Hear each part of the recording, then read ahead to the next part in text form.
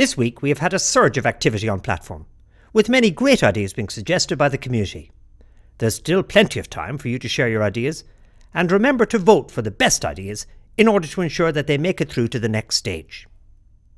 De Gantier, contributing to the elections topic, has suggested that political parties that have a minimum membership and democratic structure should be recognised and protected under the Constitution.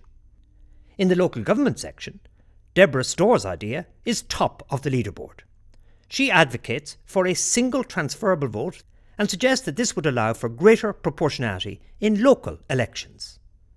E. McNulty has reached the top of the leaderboard in the judiciary section, with her suggestion that the Constitution should insist that legal aid is a requirement for a functioning legal system. Legal aid should be shielded from budget cuts under the Constitution. In the international relations section, Rachel Allen suggests that Britain should be committed to protecting the welfare of any and all human beings, whether they be in our own country or elsewhere. She argues that a commitment to humanitarian aid is key to ensuring that this happens.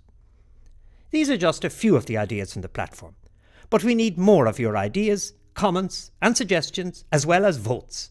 The best ideas will make it through to the final document, so make sure to vote for your favourite ideas.